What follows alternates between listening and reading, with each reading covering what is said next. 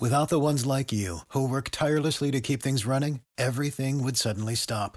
Hospitals, factories, schools, and power plants, they all depend on you. No matter the weather, emergency, or time of day, you're the ones who get it done. At Grainger, we're here for you with professional-grade industrial supplies. Count on real-time product availability and fast delivery. Call, click Grainger.com, or just stop by. Grainger, for the ones who get it done. What's the easiest choice you can make? Window instead of middle seat? Picking a vendor who sends a great gift basket? Outsourcing business tasks you hate? What about selling with Shopify? Whether you're selling a little or a lot, Shopify helps you do your thing, however you cha-ching. Shopify is the global commerce platform that helps you sell at every stage of your business. From the launch your online shop stage to the first real-life store stage, all the way to the did we just hit 1 million orders stage. Shopify's there to help you grow. Whether you're selling scented soap or offering outdoor outfits, Shopify helps you sell. Wherever and whatever you're selling, Shopify's got you covered. Sign up for a $1 per month trial period at shopify.com/try. Go to shopify.com/try now to grow your business, no matter what stage you're in. Shopify.com/try. The Coaches Network, bringing the game together. To remain open-minded and curious. I think it's having that proficiency to always want to learn, always want to get better, and not dismissing things too easily or being too set in your ways. The Coaches Network, bringing the game together. You're now listening to the Coaches Network, a podcast aiming to bring people at the heart of coach and player development together. My name is Coach Yas, a UEFA A licensed, FA Advanced Youth Award, and FA Goalkeeper B licensed coach. With over 10 years of experience working in youth football from grassroots right through to Premier League academies. I'm currently operating as an affiliate tutor for the FA, alongside working towards a Masters in Performance Football Coaching. Today I'm going to be joined by my co-host and the Coaches Network analysis specialist, Coach Ben. Ben is a UEFA A licensed coach who holds an FA Youth Award and a Masters in Sports Coaching, with 10 years of experience including working across the male and female youth development pathways, alongside a vast experience on individual, player and team performance analysis. And as part of our Insight series, we'll be joined by a range of individuals working across multiple disciplines within the coaching world in order to explore their journeys and dig deeper into their experiences, so that we can leave you with some golden nuggets to help you reach your full potential. Welcome back, guys, to another episode of the Coaches Network. My name's Coach Yas, and today I'm joined by a very special guest today. He's the Academy Manager at Lincoln City, Jordan McCann. How you doing, Jordan? Yeah, good evening, Yas. Very well, thank you. Thanks for having us on. Brilliant. Jordan, I'm not going to waste any time. I'm going to get straight into the heart of it. Where did your coaching journey start? You know, you're Academy Manager now, but where did it all begin? Yeah, so quite a while ago now, Yas, when I was still playing, actually, I always took a real interest in how sessions were constructed and designed. So as far back as school, I actually had a little dabble at coaching when I was doing my GCSEs, actually, at high school in year 10 and 11 with some of the younger players at school. So that was probably my first go of putting some cones and balls down and trying to find out what it was all about. And then a little bit more seriously, I suppose, later on, once I'd left, I was fortunate enough to go to university at Loughborough, and that's where I really started taking coaching seriously and exploring it from a variety of different angles. And just on that note, you talked about going to Loughborough. What was it that you studied there? So I studied sport and exercise science initially as an undergraduate, quite wide-ranging in the first couple of years, and then specialised in my last year in pedagogy and coaching science. So yeah, I was really fortunate to have 3 really productive years there across the disciplines. Brilliant. And just touching there, you mentioned there that obviously going into uni and that it was a real almost stimulus and instigator, kind of propel you into your coaching career from that point onwards. Mind just talking to about that a little bit? Yeah, absolutely. I think first off, like I said, really fortunate that Loughborough is such an outstanding sporting institute across the board, and had a real good insight into how a variety of different sports implement their development programs. So from across the Olympic sports, rowing, cycling, athletics, rugby, and just seeing what really good world-class sporting development looks like. So that was a real pivotal part of the time that I spent there. And then definitely from an academic point of view, there was, it really sparked my interest and some furtherance in coaching, that it wasn't just about, diagrams and finding ways to put on sessions that flowed in a certain way. And that there was a lot of, theory underneath it to be a really good practitioner. So it set a little fire off, and from there, it really started to see coaching as a profession. So it was a fantastic period of my life. So 3 years on, moving into, the whole pedagogy and coaching sciences element, you've successfully graduated. How did the coaching journey, continue from that point onwards? Yes, again, really fortunate. A coach that I'd worked with when I was playing was the youth team coach at Luton at the time. So once I graduated, I got back in contact with him. He was a great mentor for me, Martin Prickett, throughout my my younger days, and he was also a PE teacher at the school I was at. Got back in contact with Martin. He was really open with me going into Luton and assisting him with some work with the youth team, and had a couple of weeks there, which was brilliant in the professional environment. And a couple of months later, I was fortunate enough to be offered a full-time job, and stayed there for just over 10 years. So it was a really nice transition for me, really fortunate in the way it came about, and just lucky to work with so many really good practitioners and great people who have helped me develop along the way. Brilliant. And so once you're in today, you talked there about having a full-time role down at Luton. How did that come about exactly, in terms of what role was that? Because over the years, you said you spent 10 years. I'm assuming you went through various roles there. Obviously, when we first met, you was the head of coaching down at Luton. Yeah. Mind just talking to us about that journey a little bit, how you started off at Luton and how it built up to that point? Yeah, absolutely. So I think at the time, yes, the rules around youth development were changing, and again, it was probably a timely, an opportune moment to get involved when the EPPP was being branded about, and a lot of full-time roles in youth development were being created. So my first role was an amalgamation of roles, I suppose, of a bit of sports science work across the youth team and the first team. The club didn't have a sports scientist at the time, back then in 2010. So that was something that I kind of fell into. And then alongside that, there was, coaching roles were opening up in the academy program. So I had a dual role of sports science and physical development during the day, and then coaching across the age groups in the academy at the evening. And I suppose that was a real cornerstone of my own personal development, in that I was, I had access to a variety of different environments at the time where I could see so many highly experienced people work, who could mentor and guide me, and I'm very grateful for that. So a bit of a unique role, and really fortunate again that I managed to pick that up at that moment in time. Brilliant. And you touched on there, about, you refer back to about having a dual role, and I'm sort of interested to know how much of a part that your degree and that experience in the sports science things eventually helped you out when you started actually coaching on a more consistent basis. Yeah, I think it's a really good question. It helped to a certain extent, yes, I think would be my answer, in that I think having an understanding of scientific principles when you're coaching and working is advantageous. But I do think that it has its limitations. So you can't be, in my opinion, getting out there, getting loads of experience through trial and error, working in a variety of different environments, working with players from different backgrounds.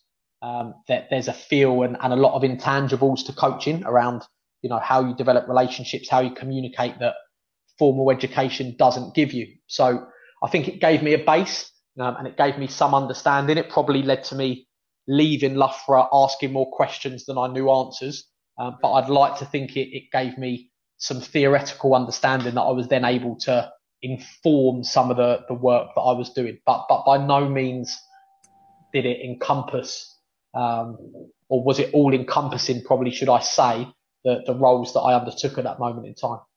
Definitely. You touched on there about, leaving yourself with questions to, be answered essentially. But, if we look at that, that's only a good thing, is it not? Yeah, absolutely. I suppose if you're in a position where you're not continually questioning yourself and your practice, then you may be in not a great position for your own personal development. And we would probably demand that of the players and the people that we work with. So, yeah, I suppose having that intellectual curiosity is a good thing, and it helps you keep questioning yourself and challenging your methodologies to keep improving. So, yeah, absolutely. I think it's probably a mindset and an attitude that is favourable, even if sometimes it can drive you a bit crazy when you're reflecting on some of the work that you've done. Definitely, and I think it's that passion that coaches need, to always want to do more and achieve, I guess, get more out of their sessions. And I think it is constantly asking those questions is going to be key. Certainly there's been times where I've left the sessions, almost scratching my head, and surely there's another way to do this, or there's a way to make this even better. But I just want to take you back to your time. You started off initially, you mentioned there an amalgamation of roles, part sports science, part coaching. Where did that journey start in terms of, was that in the foundation phase? Was that youth development phase, or? Yeah, so across the phases, I was fortunate to get some exposure to working, across from the very youngest players and up to my day-to-day stuff with the youth team and some of the first team players. So I kind of saw the sports science and coaching element not as separate entities, and that really high-level practitioners in that field would be able to put on sessions that had physical outcomes for the players, but didn't feel different to football. So that was, I suppose, again, accelerated maybe my own personal learning and development in that I was practicing stuff during the day that I could then use in the evening, and then vice versa, and working out, what maybe worked better with younger players, what the older players liked, and trying to get loads of feedback. So, yeah, I didn't personally see the roles as like really separate and different, if that makes sense. Just that maybe the focus or the title was different, but essentially it's about improving people and improving players. Definitely. Just on that, then how important do you think it is, what it was for you, and maybe for other coaches possibly looking to go into that you had experience knowing what it was looking like, I guess, at the entry level, and then knowing what it looked like on the top end of the academy system? In that, did that help you? Would you mind speaking to that a little bit? Yeah, absolutely. I think it did. Seeing boys from as young as 6 and 7 right up to 18, 19, 20. So for my current role and my career now, I think it was beneficial. And then conversely, as I think the current model of seeing more expert coaches in the foundation phase, where we've got real specialists working with the very youngest players, is also a real positive move for youth development in this country, and that people aren't, going down that traditional route of working with older players is better, and been fortunate enough to work with some outstanding foundation phase coaches who are just real experts in that niche area. So yeah, for me, it was beneficial in my current role, but I also appreciate that for certain people that they may have no interest in working outside of a certain phase. And I think that is also, a really viable career option. And I've got, massive respect for people who do that.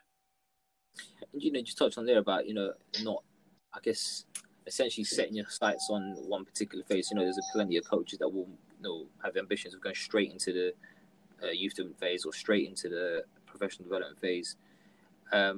And more often than not, you talk there about specialists as well in the foundation. More often than not, the challenge is the financial aspect as well, isn't it? Because I think a lot of coaches, and I think just the way the system is set up, it almost, on the surface, looks as if financially you're better off if you're working with the older age groups. So for some people, where they could be specialists with the foundation phase, that could be, I guess, a deterrent factor in terms of that.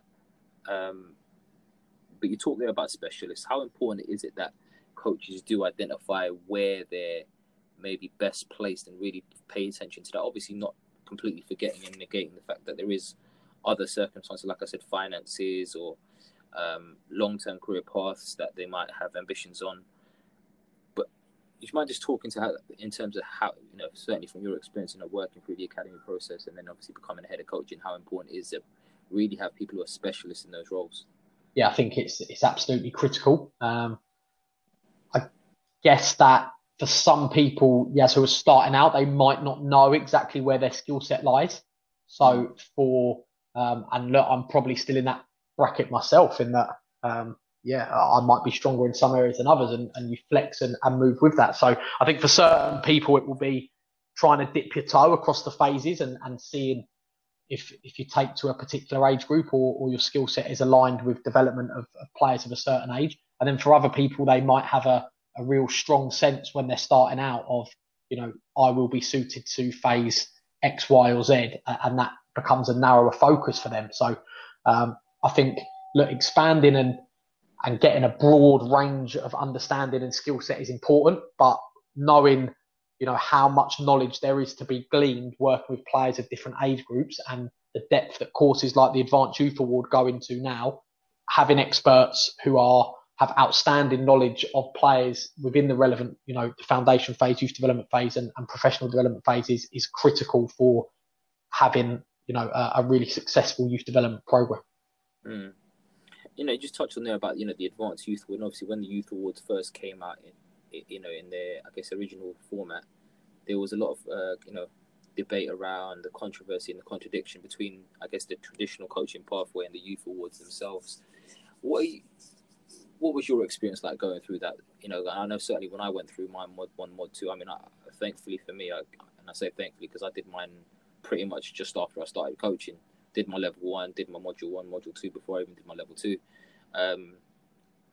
But soon after I did my level 2, I was thinking, okay, well, some of the things that have been said on the Youth Award are very contradictory to how they maybe want you to coach on the traditional pathway. Obviously, as time's gone on, they've started, they've I guess merged everything together and created a real assimilation around the content within the courses.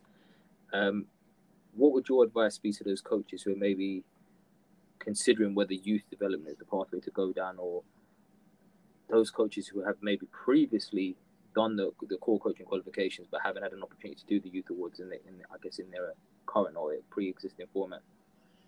Yeah, sure. I think first and foremost, as the inception of the Youth Awards was a fantastic move for coach education and coach development in this country. And again, I may be speaking out of turn here. There were people far more knowledgeable than I who were behind putting them courses and programs of work together.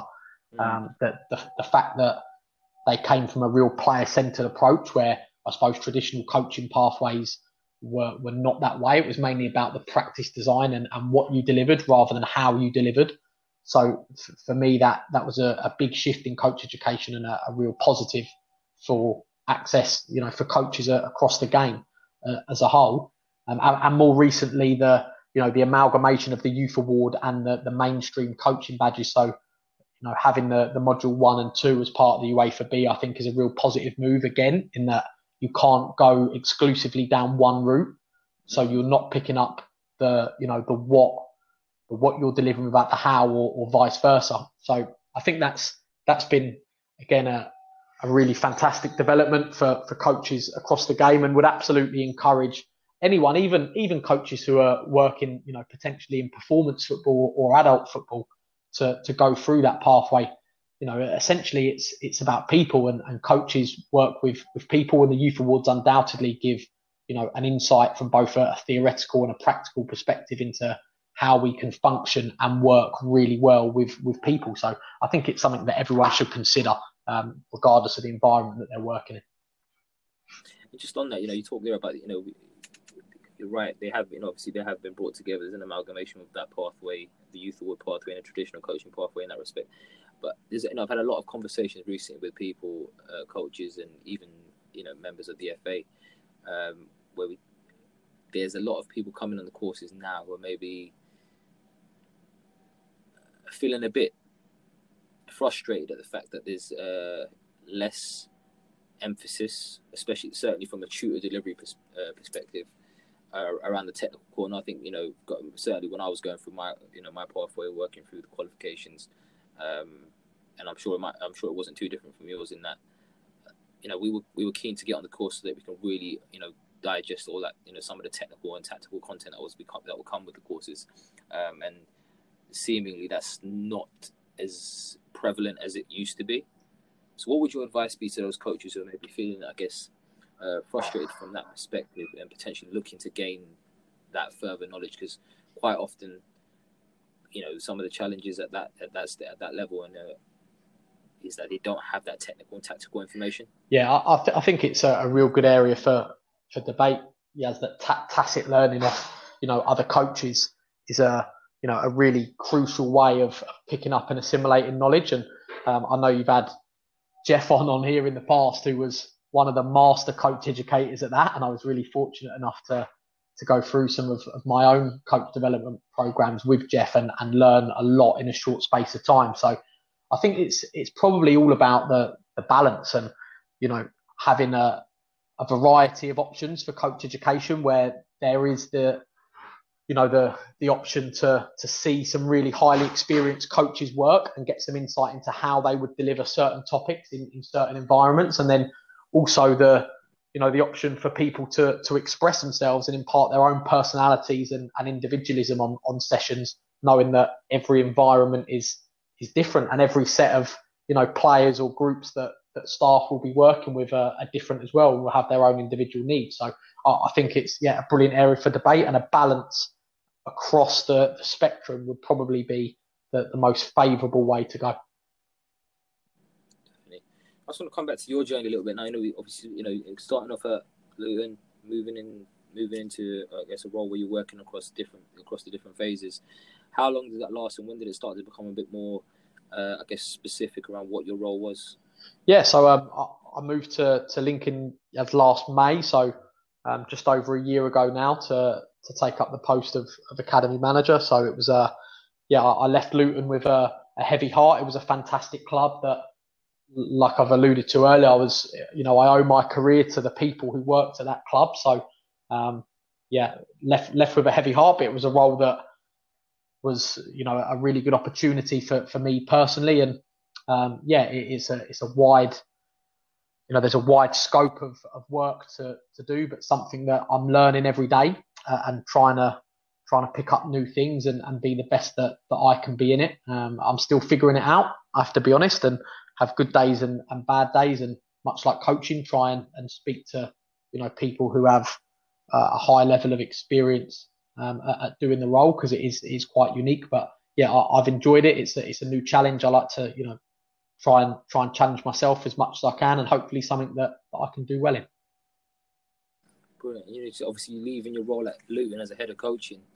What would you say are some of the key things that in that particular role that really helps you now prepare for this one in particular? And obviously, prior to moving into a head of coaching role, what were some of the other roles that you kind of you took on before you actually eventually became the head of coach in there? Yeah, so I suppose after my initial time at Luton, kind of dual rolling across sports science and coaching, and then the EPPP came into full force with the revised youth development rule. So I took up the position of youth development phase lead coach in 2013 or 14, maybe around that time, working with the 12s to 16s as my first full-time coaching role. So that was another fantastic career development move for me, and we had a team of coaches at the time who were, again, highly experienced and some really good people. So, and then the biggest thing, I suppose, within that, moving from that role into head of coaching for me at the time, was just listening to people, and trying to take in as much information as I could. So that was the biggest. Well, I don't know if that's advice. That might be the wrong word, but listening, watching, observing, trying to get round and accrue as much knowledge as I could off a variety of people across environments, to make sure that I was an effective a practitioner as I could be. And, just talk there about being an effective practitioner. What were some of the key fundamentals that you felt that were, I guess, key to that, in terms of over that time? You've had your experience working at Luton over 10 years now, you say. Obviously your time at university, studying your degree, throughout this time you're more than surely you're starting to formulate what would be your start of, your philosophy based on your values and beliefs and how coaching should look and how player interaction should look and just player development in general. What were some of the key ingredients for you in terms of that aspect of things and what, in your philosophy, and how challenging can it be at times, and did you have any challenges in your journey where you felt that maybe some of your beliefs were contradictory to what the club that you were working at was with? And that's not to say that they were right or you were wrong or vice versa. Did you have any challenges like that? And obviously alluding to what those key ingredients were first. Yeah, absolutely. Plenty of challenges as across my career so far. I think the first part of that question was around my own personal philosophy, which changes or has changed, should I say, quite a lot. And again, like we spoke around at the start, I think you're probably in a healthy place if you're questioning that all the time and trying to continually learn and pick up new pieces of information. But there was definitely a big swing probably after 2 or 3 years of coaching full time, where I kind of started to realize that it wasn't about necessarily what you were delivering and the team, and it was about people and individuals and how you could get the best out of everyone in a group setting. And that's something that I still aspire to try and be better at every day, getting to know each individual as well as possible. So you're almost earning the right to coach and influence that young person.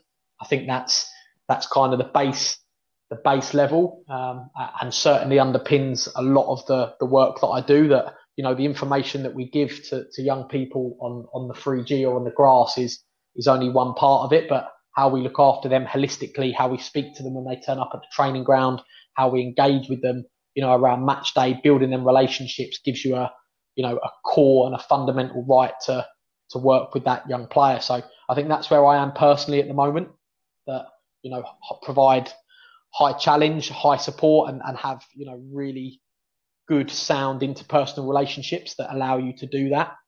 I think that the second part around challenges, we were again fortunate that we had a group of staff who worked in that manner and understood at Luton that the children came first and people wanted to do the best for them. And then, of course, look, the nuances of development, for whether that be for individual players, playing philosophy, coaching philosophy, that there was always, healthy debate. And I think that, having healthy debate is crucial, and challenging each other is crucial. And if, you've got 20 coaches in a club and you all agree, you're probably only really hearing one coach's view. So that's probably dangerous. So having the environment where people can challenge each other, feel free to speak up about their own ideas, their own experiences, and want to innovate and push things forward, again, is, the epitome of a healthy development environment. Definitely. And I think, having that collaboration with other coaches, I think is definitely key. I mean, certainly for my own sake, in my my journey I think it was about 2016 really, where I was put in an environment where I'd had to, I guess, build a team of coaches, and I think that's when it really kind of came to me. Almost, actually, you've really got to understand how to work with different people, and you've got to understand what their skill sets are. And sometimes it's about letting people work within their strengths as well, even if it's in a different way to, I guess, getting to the outcome that you want to get to, even if it is in a different way than maybe you would go about it. And it's about, just putting that trust in one another sometimes. Just, interested to know then, obviously, through your time as a head of coaching, and obviously now as an academy manager, was there any situations where you maybe felt that you could see where, or where you needed to get to with a certain, I guess, task, a group of players, or a coach in that respect, but maybe they were very different in the way in which they wanted to get to that outcome? Yes, would be the short answer. Absolutely. I think working with people like you've alluded to there with different views will inevitably be a part of any development program where there are a larger number of staff working in there. And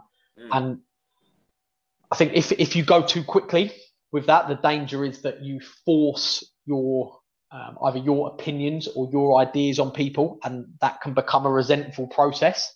So I think they're situations that you have to try and manage carefully, and it's a case of, you know, not going fast and going alone, but going at a pace where you can go together, and no different to players. As the rapport and relationship that you're building with them coaches will give you a fundamental base to challenge and try and influence. And for some people, there'll be relationships where it's really healthy. There's constant dialogue, constant debate, constant upskilling. It's a two-way process. I think in the head of coaching role, you have the ability to influence and upskill, but also you get a lot of influence and upskilling back when you work in an environment of good people. And then, you use the word there in, you know, your last pros around trust. You've got to trust your people. And ultimately, once you've had that dialogue and that challenge, then if you can provide that trust, I think you give people the platform to do their best work.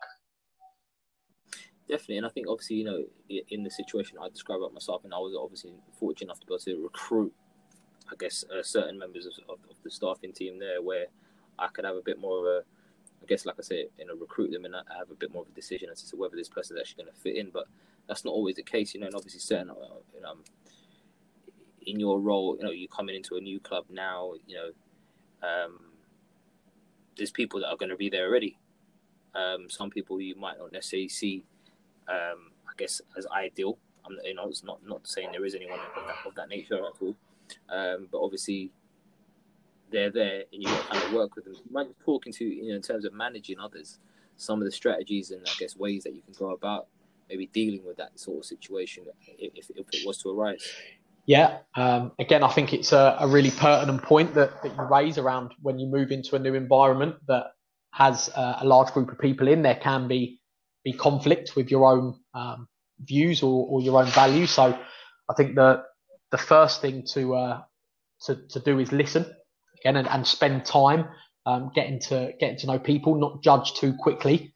I think in coaching there can be a real danger of, if you only get a little glimpse or a small window of what people are doing, you can make some rash judgments. So the first, again, I don't know if it's advice, that might be the wrong word, yes, but the first piece of guidance potentially would be to take your time, use your emotional intelligence, stay level emotionally, and watch and get to know people. And sometimes you can be surprised on, you know, how good they can be or why they deliver or work in a certain way. And then, ultimately there has to be some level in a development program or a football club where, you know, people adhere to the similar values, similar vision, similar mission, and want to go in the same direction. And if you can't change the people, then you have to change the people, as the old adage goes. But I think, giving people chance, or a chance to achieve and show their skill set is really important first. Definitely. I just want to come back to your role as it stands now, you know, academy manager. Do you mind just sharing with us what that looks like on a day-to-day? Yeah, so it's a really wide-ranging role, from taking having the fiscal responsibilities for the academy, and budget management and human resource, I suppose, would be the overarching elements of it, and making sure that the program is successful and sustainable financially.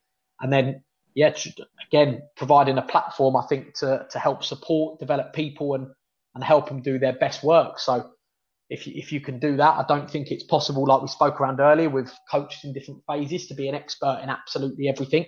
So it's getting a team of people who are suitably skilled to be able to deliver, you know, the outcomes of the program that you want to get to, and, you know, maybe set and provide a vision that people can believe in and want to believe in and aspire to achieve around that, and then trust them to go and do their best work. Definitely, you know, and just in terms of that, so then you talk there about, you know, trusting them to do their best work. How is there any practices that you currently implement or have implemented in the past with, you know, previous roles, namely head of coaching role, where you can help coaches do some self-reflection? Because we talked about that piece around, you know, becoming a specialist in certain areas, and actually, before you can do that, you need to maybe do some self-reflection and be aware of what your strengths and maybe areas for development may be, and then marry that up with, I guess, the key ingredients to, you know, to, I guess, achieve some sort of success, depending on what the role looks like and what role and what phase that role may be in? Yeah, sure. I think first of all, is the importance of feedback in coaching is vital for anyone to, or probably anyone in any kind of endeavour to get better. And without, constructive and clear feedback, it can be difficult sometimes as an individual to understand your own level of performance or identify blind spots and where you need to get better. So I think in any role, in any leadership role, having the ability to deliver high quality feedback is really important. And that goes, that encompasses a wide variety of skills. So being able to depersonalize behaviors so that people don't necessarily see it as a criticism or take it in the wrong way, using models like, rag rating certain aspects of a coaching session. You, me, agree, some different models that you can pick up to make it a two-way process and buy into, going on a learning journey are really key. So I think, first of all, providing high quality feedback is really important. Again, going back to what we spoke about with the players, it has to be underpinned by sound personal relationships and you have to be credible. And without that, it's really difficult, as I think, to be able to feedback and then for it to be important or value to the person who's receiving it. And then, secondly, after that, you have to be at times willing to make yourself vulnerable and show people that, you are still learning as well. And that's an authentic driver that once you are in a space where you're not still learning and you're not on that journey that you want people to go on, then you're probably operating outside of the boundaries that you would want your own people to work in. For the ones who work hard to ensure their crew can always go the extra mile, and the ones who get in early so everyone can go home on time, there's Grainger, offering professional-grade supplies backed by product experts so you can quickly and easily find what you need. Plus, you can count on access to a committed team ready to go the extra mile for you. Call, click Grainger.com, or just stop by. Grainger, for the ones who get it done.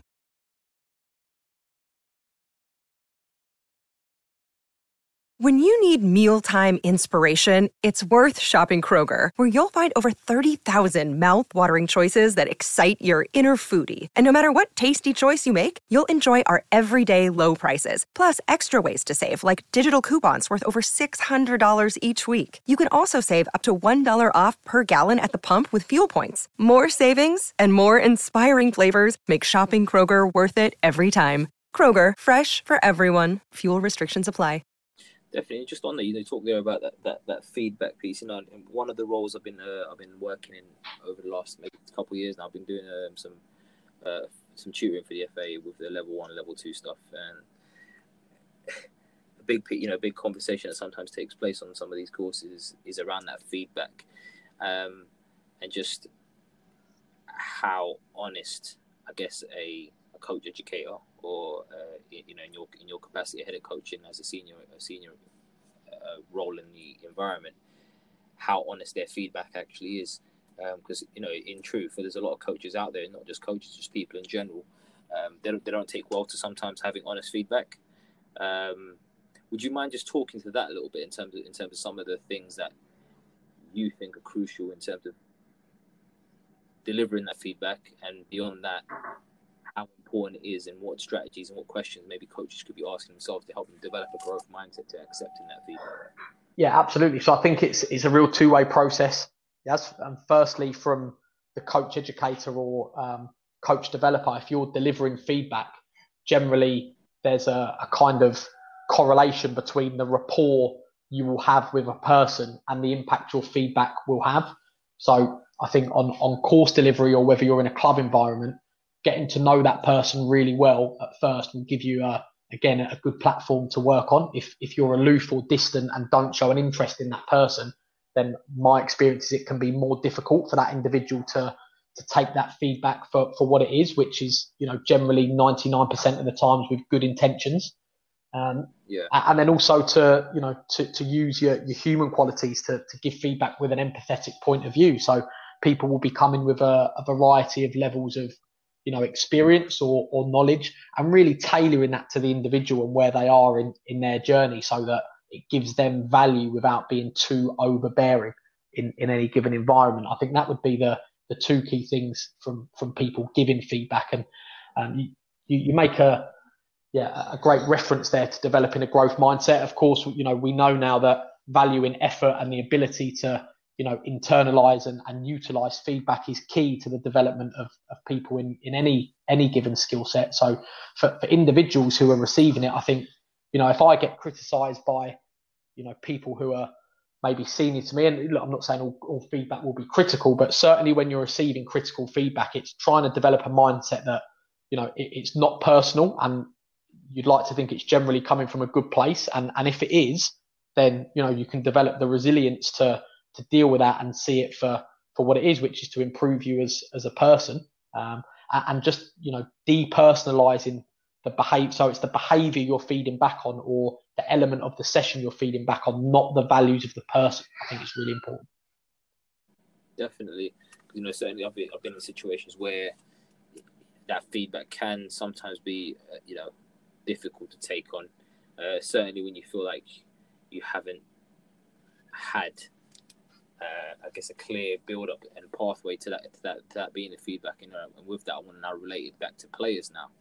So certainly, the conversations I've had recently with a few coaches, and it's an ongoing thing where we talk about the 6-week reviews, talk about the 12-week reviews, and going through the year, and essentially the players getting some form of, I guess, for lack of a better term, their own appraisals in that respect. But some of them are also left at the end of the season quite shocked with the decision if they're not kept on in that respect. I think a lot, certainly from my experience, there's been a lot of times in those sorts of situations where coaches are maybe not as honest as they should be with the players and the parents. Would you mind just talking to that a bit, whether you've had any experiences of similar to that in the past where you feel that's been the case? And if so, if there's any advice or guidance to maybe some coaches that are maybe going through similar situations in terms of how they might best approach that? Yeah, absolutely. Again, a really good area for debate, Yaz, for me, especially in the, youth development in the pro game. And, retain release will always be a part of that, I suppose, as a consequence of the model, and how we manage that as adults working with children is really, really important.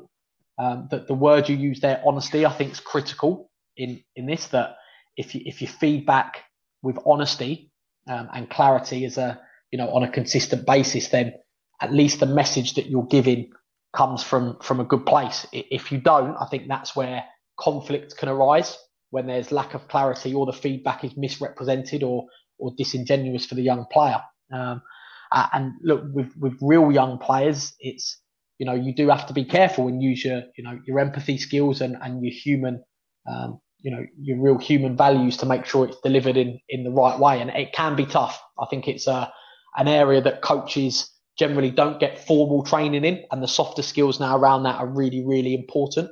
And then the big bit of advice that I would suggest in, player parent reviews, appraisals, meetings, is never to overpromise and then underdeliver. I think that creates a total lack of trust from a coach-player relationship. So I think we've always got to be careful and flip that on his head to underpromise and then overdeliver. And no one ever minds, getting more than they expected. But when you do the reverse, that then causes problems for not only individual relationships, but of course across the development program. Definitely. I think, just you touched on there about that feedback needs to be tailored almost for especially if it's a younger player. How much, I'm not sure what the situation is down at Lincoln, and I'm not sure what kind of work goes in at what went on at Luton rather. But I know there's a lot of clubs doing some very good work around building, I guess, almost an educational program for the parents themselves and helping their parents understand what role they could be playing in that development, and I guess making that extra effort to build those relationships with the parents, so that there is a transparency in what's going on, not just on the field but off the field as well. Is there any things that you guys are doing down at Lincoln at the moment that fall into line with that sort of stuff? Yeah, absolutely. I think, again, another great point around any development program, you have that triangle of relationships where it's coach, player and parent, and it would be remiss of us not to appreciate the influence that parents have on players, especially during the foundation phase and youth development phase age groups. So this recent period of time has been fantastic for that from us at Lincoln at the minute, where we've been able to get on Zoom calls and Microsoft Teams and the various technology that we all seem to have picked up pretty quickly and maintain and generate some new contacts even with parents around the rationale of why we work in a certain way and why we feed back in a certain way, and getting them to understand the importance of individual learning plans and why we're trying to maybe play in a certain way that might not always win games, but we're trying to develop certain areas. And then it just enables that triangle to be joined up rather than it being, coach to player and then the parent coming from a, really left field from a totally different angle. So I think that the more we can keep that triad of, people on the same page and having real clarity in the development process is really important. And something that we've probably got to look to continue to do better at, because parents ultimately spend, far more time with the young people than we do as coaches. And look, we'll have a bigger influence on them. We're probably naive if we think as coaches we have a bigger influence on young people than their parents. I would challenge that notion and suggest that we don't. So I think, parent education is an absolutely vital part of the process. Brilliant. Just to kind of move things on a little bit now, I just want to come back to obviously your personal journey. I just wanted to know, within your observation, your time in the game, what would you say your biggest bugbear has been when it comes to coaching? I think we've all them as well. Yeah, absolutely. Look, it's to try and pick one is maybe difficult, but I think for coaches of certainly in youth development who are in it without putting the player first is criminal, really. That's probably my biggest, something that I find difficult to understand. I'm really fortunate. It's been a rare occurrence in the environments that I've worked in, so I'm fortunate, I suppose, from that perspective. But look, the idea, or I suppose the essence of coaching, is that we're trying to improve and develop someone else. So it's about stepping or taking yourself out of the limelight and making sure we're working with the other people in mind. And for the few people who don't do that, then of course that's really disappointing to see. Definitely. And just on that, then, some of your bugbears. What would you say some of the positive and key behaviours that you've definitely seen in your experience? And is there any standout moments we thought that coach has done that, and that was really good? That was really good. It's something I'm going to take forward and apply for myself. Yeah, absolutely. So I'm really fortunate to work with some fantastic people at the moment at Lincoln City, and we went to Germany as in January, so just before coronavirus took hold, and I was fortunate enough to attend that tournament with our under-9s and our foundation phase lead coach, Lee Moran. And the way he constructed a weekend, not just around the football and the tournament, but personal and life skill development for the boys was outstanding. It was something that I came back on the plane home on the Monday afternoon and wrote copious notes around the way Lee interacted, engaged the boys, not just in terms of life skills and personal development and the football, but the way he kind of interacted and put all of them elements together to involve the players in the planning, the process, how we were going to play at such a young age was fantastic. And that's something that really, it hit home with me around having access to players for a longer period of time. And, loads of examples from across the years. Ross O'Kane, the foundation phase league coach at Luton, fantastic player developer. James Townsend, the youth development phase league coach at Luton. Ash Foyle at Lincoln. So I've been really fortunate just to work with some outstanding people. And I'd probably take up far too much of your time if I had to go through every single one. But really grateful to have had the opportunity to work with people like that. You talked about some of the positives, obviously working with great coaches and having exposure directly to some of the great I guess strategies and some of the practices that they kind of carry through. Just in contrast to that, what would you say is one of the, what has been one of the biggest challenges in your coaching journey? And if you've been able to, how have you gone about dealing with it? And if you haven't yet, then what would you say is your plan to go ahead and try and conquer that? Yeah, I think one of the biggest challenges is probably trying to admit and realize how bad I was when I first started out. That's a pretty harrowing process to go through Yeah. as you accumulate more knowledge. So I look back now on when I first started and cringe a little bit with what and how I would have delivered to the players. So looking in the mirror and being honest with yourself in that is, can be tough sometimes to realize that you were actually really, really bad at one point. And yeah, look, maybe I still am. I don't know, but I definitely, hopefully, am a little bit better than I once was. So that's tough. And then, maybe not a challenge from a coaching perspective, but something that I find really difficult is, or maybe upsetting at times, is when young people don't fulfill their potential because of, whether that's their mentality or attitude, or I failed to have, the requisite amount of influence on them as a person to help them do that. I always find that the most, the toughest thing to deal with in the development process. I think you talk there about young people and their mentality and attitude. Do you feel that's something that you can actually coach though? Yeah, absolutely. Really strongly about that. I think you absolutely can affect the mindset of young people. It takes time, it takes energy, it takes persistence, and it takes an environment that almost necessitates people will develop that area of themselves and will act in a certain way. So I think you can. I don't think it's easy. I think it's probably the hardest but most powerful part of a development journey, knowing how important, core psychological values are in elite performance and high performance in any endeavor. But I'm certain is the wrong word, because I don't think you can be certain of anything, but I'm very of the opinion that you can develop growth mindset, you can develop grit, you can develop resilience, you can get boys to aspire to high standards and high behaviours. Absolutely. Definitely. I mean, I agree. I was just asking the question just to get your thoughts on it, but more so, something, an interesting point that you alluded to there, and I was hoping that you would, was talking about the actual environment itself and having an environment that actually sets that as almost one of their outcome goals.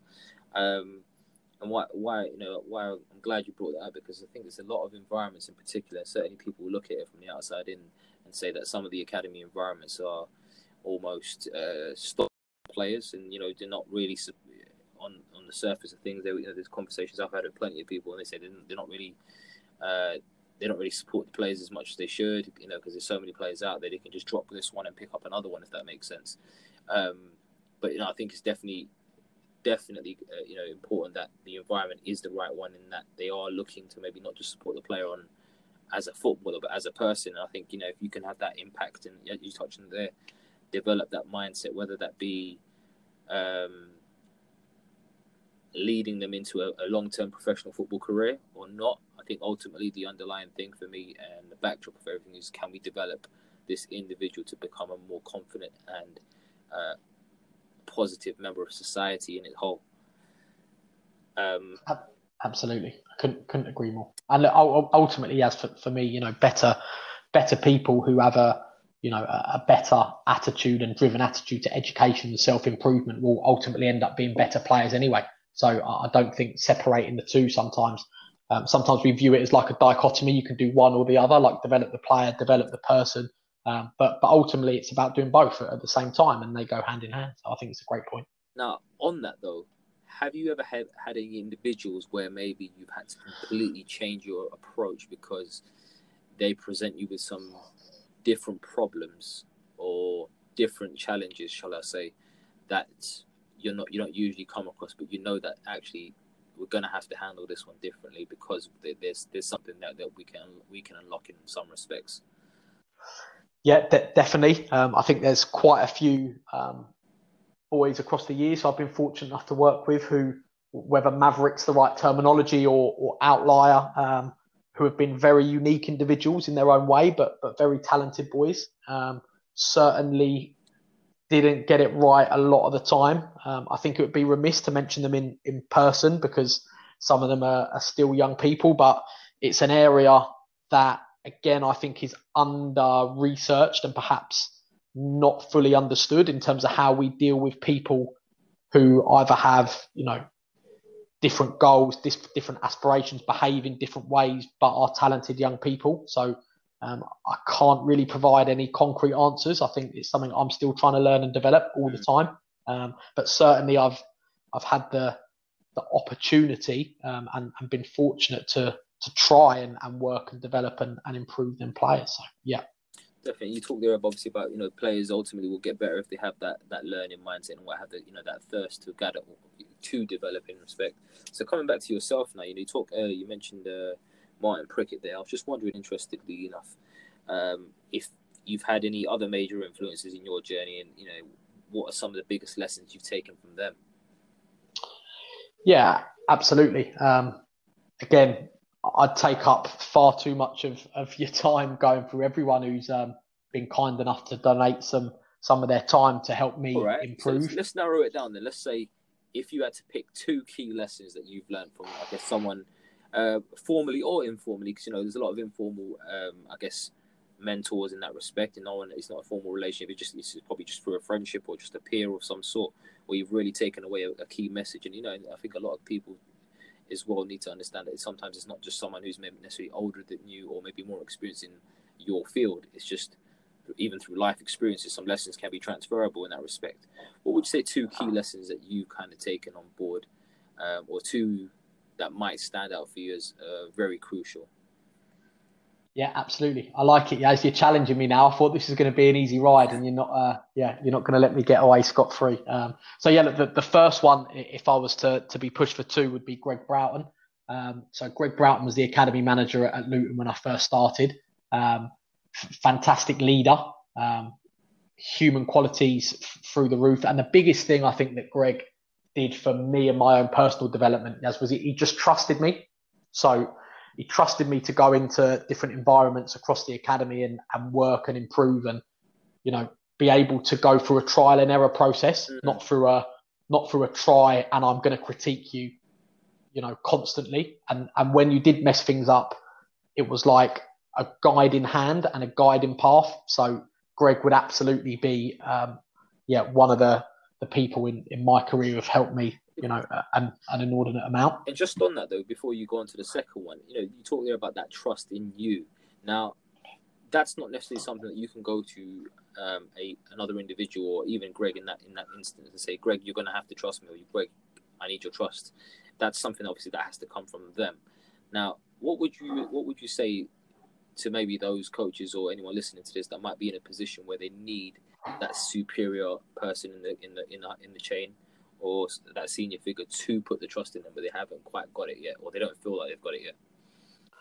Sure. Again, really good question. So I think if you're working with someone who is stifling your own personal development, or you haven't got an optimal environment where you can go through that trial and error process, trying to influence upwards, if that's the right word. I'm not a hierarchical person, but if you're trying to influence upwards, that is a really difficult skill and something that, I absolutely appreciate can be tough for people to navigate. I think, again, my biggest bit of advice would be to listen and listen intently, and then try and slowly start to bridge the areas of whether it's non-compliance or things that, superiors think you should get better at, and try and think in their terms. So why is that person asking me to do this? And then slowly but surely over a period of time, you can generate and develop a relationship that becomes mutually beneficial rather than directive. Definitely. Without letting you get away scot-free, you had a second person in mind, didn't you? Yeah, I did indeed. So the second person, as I think, would be Sir Paul Grant. So I've been really fortunate over the last 3 or 4 years, in conjunction with the development programs that have been rolled out by the Premier League, to work with Sir Paul as my personal mentor, who's been fantastic. So Sir Paul was a head teacher in East London for 17, 18 years and turned a failing school into an elite high-performing school. And his knowledge of human development and leadership has helped me immeasurably develop my softer skills. So emotional intelligence, the way I communicate with people. And it's something I'm still trying to get better at all the time. But Sir Paul has just been a real guiding hand for me at times when I've needed some support. And just in terms, you talked there about the soft skills and that emotional intelligence is real. It is a real, I guess, a game changer if you can get that right. How do you go about developing that? Is there any strategies that you've, I guess, picked up? And you talked there about the Premier League program. I'm assuming that you're maybe referring to the head of coaching, the elite head of coaching program. Is that correct? Or maybe the academy manager program? Yeah, absolutely. So I had 3 years on the head of coaching program, and then transferred to EAM last May. So sure. And just going through that process, and what would you say some of the key strategies and methodologies are behind maybe going about developing those softer skills, and in particularly with that emotional intelligence piece? Yeah, I think developing emotional intelligence is difficult. It takes time. Some of the stuff around that Steve Peters put out, I suppose, a couple of years ago with managing the chimp was quite, or resonated quite a lot with me, and making sure that you don't act on impulse and giving yourself time to breathe. Ultimately football is quite an emotional game, and we can make erratic decisions at times, whether that's when we're coaching in the moment. And I'm sure there'll be plenty of people who tune into your program here who will think around their when they're coaching in an emotional state in a game where they've maybe criticised or been dismissive of a certain behaviour or certain action, and then on reflection after the game I'd wish they hadn't have done it. And I'd certainly fall into that bracket. So that kind of understanding why your brain or why your mind thinks certain things and being able to control that, I think is a good starting place. And then understanding some models across the psychological the psychological spectrum and performance management can help undoubtedly. And it's something that still try and develop every day and work on communicating in the most effective way possible, and depersonalizing and removing emotion at the right time, which can be difficult to do. Definitely. And I think, like you say, it is a skill that is it is a soft skill, and it certainly can take time to develop. It's not something that you're strong at right at this moment in time. But I don't think by any means it should be underestimated how powerful that can be in terms of not just player or talent development, just as a human being in general. Absolutely. Now, as we start to wind down, I just wanted to kind of take you back to the start of your journey. Now, you finish your degree, going into, I guess, coaching with more of a, shall we say, a more intentional mindset. Knowing what you know now, if you could go back and speak to Jordan McCann back then, what would your message be to him? Calm down and realise you're not very good, I suppose, would be the first point. And I suppose to broaden horizons. I think when I first started, as I was quite narrow-minded, and I thought that the knowledge that I'd assimilated from my time in academia was like concrete, like this was how it should be done. There's research in this area. Do you have an example of an instance that occurred where you could think back to and think, oh, do you know what, I was really stubborn and I guess dismissive in that moment? Yeah, so I think coming out of university, there was quite a lot of scientific rationale at the time, or theory around practice design. So Whole Part Whole was, as you'll probably know better than I, was coming out in the youth modules. Yeah. And there was a lot of, transference of learning from practice to game. And I was like, right, that's brilliant. This is the way, this is how it's got to be done, without necessarily realizing that, a balanced approach and recognizing that all individuals have really specific needs, rather than right, that science says this, that is applicable to everyone. Let's go and do it that way. So I think at that moment in time, I was science driven because I had accrued quite a bit of knowledge, or some knowledge, over a 3-year period, and then realized over the years that science is good, but if you don't have the art and can't deliver it in an artistic way, then you might as well give up. So I think that would be the biggest thing. Just stay open-minded, keep learning, speak to as many people who've got significantly more experience than you have, and realize and then be adaptable to that. I think is probably the most important thing. I think sometimes the hardest thing when you're a coach or have been a coach for a long time in one environment is to change your opinion, because it can be a sign of weakness. I don't know if that makes sense as to you or resonates, but that can be a tough skill to do. And I think I didn't do that as early as I could have. Yeah, definitely. I think that bit that you talked there about a sign of weakness. I think if one thing that I've learned in my coaching journey is, in order to become better, you need to make yourself vulnerable. And I think sometimes vulnerability can come across as a sign of weakness. I mean, I've certainly had situations with my players in the past where, I'll be open and honest with them and say, look, lads, we're going to try this today. I've never tried this. This is what I'm hoping is going to happen. Let's see what actually happens.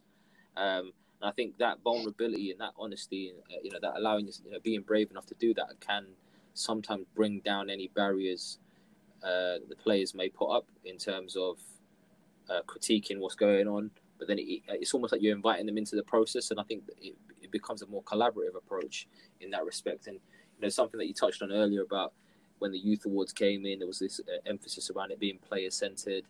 But I think there's something else, that I just want to touch on is that there's quite a confusion at times around being player-centered and player-led. Sometimes it can be it absolutely can be coach-led but player-centered, and vice versa. It could be fully player-led as well as being player-centered, asking them to reflect. But I think that piece about wanting to develop and I guess showing a sign of weakness that any coach is listening to, certainly from my perspective, I think the weakness is in not changing rather than actually being open to the change. Yeah, absolutely. I couldn't agree more. And I think that's, alluding to that is I wasn't in that place, early on in my career. And that's something that, it took time to develop. And I couldn't agree more that being of that mindset is a really healthy place to be. Definitely. So, now, almost, I guess, 12 years now in working in, I guess, the academy side of things. Yeah, I think so, yeah. You've gone through various roles, starting off, sports science, moving into, I guess, just regular coaching roles and eventually into head of coaching. Now, academy manager 12 years on. What's next for Jordan McCann? Yeah, I think at the minute, I'm still pretty new into post at Lincoln. I've thoroughly enjoyed my time at the club.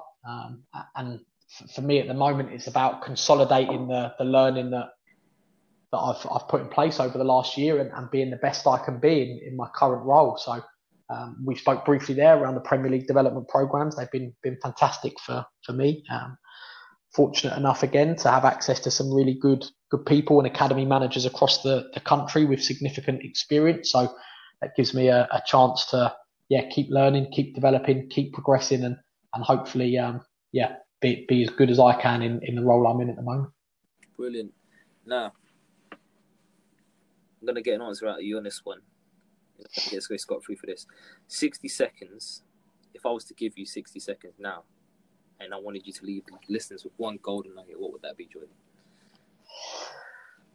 So for me, it would be, and we've spoken about it quite a bit in the past hour, would be just to remain open-minded and curious. I think it's having that proficiency to always want to learn, always want to get better, and not dismissing things too easily or being too set in your ways is absolutely crucial for the development of you as a coach or in any endeavour that people have in their lives. So I think, without that, and I was certainly very, very guilty of that, if you are too narrow-minded and not willing to, broaden horizons, keep searching for new ways to learn, not just formal, but informal as well. So, reading podcasts like this and picking up little nuggets all the time off different people, then you probably won't get to be as good as you can be. So that would be, that'd be my biggest bit of advice. Brilliant. Just one final question for you. It might challenge you a little bit, but you touched on there, just going into you just recently come into the post as academy manager. So, I guess you want to find your feet in that role a little bit and, really explore what that looks like for you in the immediate term. But if we now, I guess, look ahead, maybe 20, 30, maybe in 40 years when starting to wind down on your career, finally retiring from the game, what would you want your legacy to be? Yeah, I think if I'm still alive in 40 years, that'll be goal number one. I think for me, as I'd like to think, even so far in the short time I've been fortunate enough to work in youth development and work with some fantastic people, that the boys that I've had the opportunity to coach and the staff that I've had the opportunity to work with, would always say that I had their best interests at heart, and I gave, my all to help them be as good as they can be. That would be something that, would really resonate with me, and something that I would like to be remembered for my coaching, that I helped people to fulfill their potential and done that in a real genuine manner. Brilliant. And I think that sometimes it often is just a little moments of gratitude, and I guess it might be a player that you've coached in the past give you a call just to check in on you, or that you see, even just seeing that a player's done well and you've had a positive impact. Especially, we talked earlier about those Mavericks, as you put it, who might be going through troubled personal lives and whatnot, or bring their own challenges even, and then just to go and see that they might, even if they haven't made a game, I guess a career of in the professional game, they've gone on to, I guess, become good people and develop a better life for themselves. And I think that can be so rewarding for not just coaches, but like I said, we're not. It's not just football players that we're developing talent, supporting the development of talent rather, but ultimately we're helping to develop people for society to go out into the world of, I guess, every day. So I think that's definitely, that bit there about wanting to do it with a genuine intent as well, I think is really crucial. And I think that hopefully for any of your players that might be listening to, any coaches that you worked with in the past that you might be listening to this, or even current coaches, that is hopefully, when you do part ways in whichever way you do, that is what you will be remembered for. But a very special thanks today for our guest, Jordan McCann, Lincoln City Academy Manager. Thanks, Yaz. Thanks for having us. Much appreciated.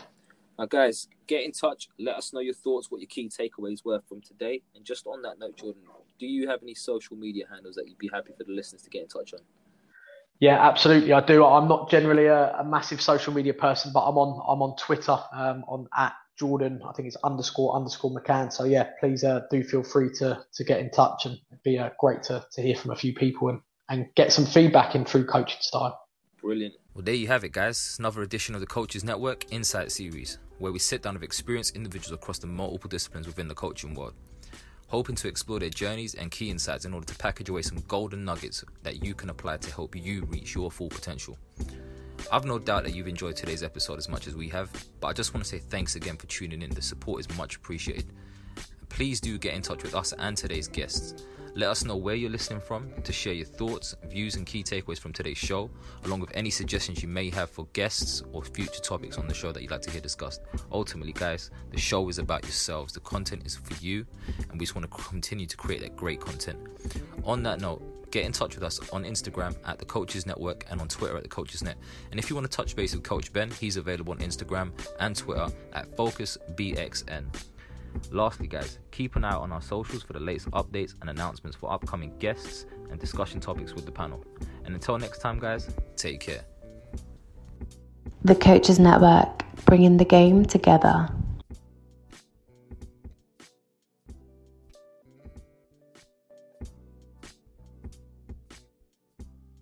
You know how to book flights and hotels. All you're missing is a tool to plan the travel experiences you'll have once you arrive. That's why you need Viator. Book guided tours, excursions, and more in one place. There are over 300,000 travel experiences to choose from, so you can find something for everyone. And Viator offers free cancellation and 24/7 customer support for worry-free travel. Download the Viator app now and use code Viator10 for 10% off your first booking in the app. Find travel experiences for you. Do more with Viator.